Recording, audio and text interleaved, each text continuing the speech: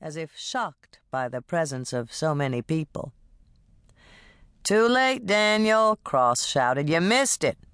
"Geez, why the long face? You look like somebody died." "My father," Daniel Mahendru said numbly. "What?" Cross said, his face wiped of the silliness of the moment. "Oh, man, you're serious, aren't you?" "I'm sorry. I'm so sorry." The crowd drew back into itself, made sympathetic murmurs, and put away their money. A gray-haired Border Patrol agent took Daniel's elbow and steered him to a chair at the table, where he slumped down limply. Cross jumped to his feet and went to put a hand on his friend's shoulder. Nina moved to Daniel's other side and knelt by his chair. I fetched a cup of coffee and set it in front of him. "What happened?" I asked gently. "He was murdered," Daniel said, looking at the cup of coffee as if he'd never seen one before. "In Ojinaga. The sheriff called me this morning. Somebody shot Dad Saturday night while he was sitting in his pickup." Daniel took a deep breath and looked up at Cross. "I came to ask if you'd go with me to get my father." "Sure thing, man," Cross said. Daniel shoved his chair back and got to his feet.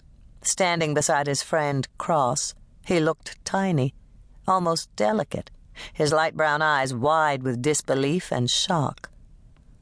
Cross and Nina kept him between them as they went, as if he might fall down without their support.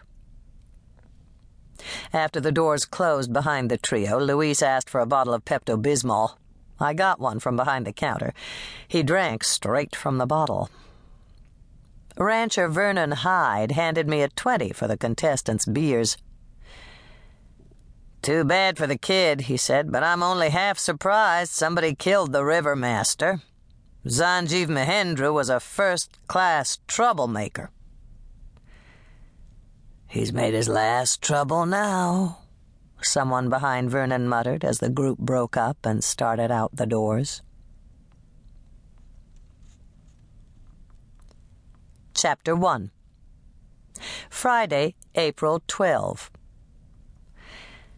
"If you don't hurry, Texana," my husband called from the other room, "the bridge will be closed by the time we get there."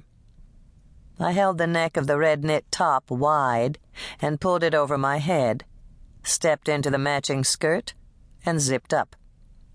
"It's only 5:40, I said, running a brush through my gray-streaked black hair.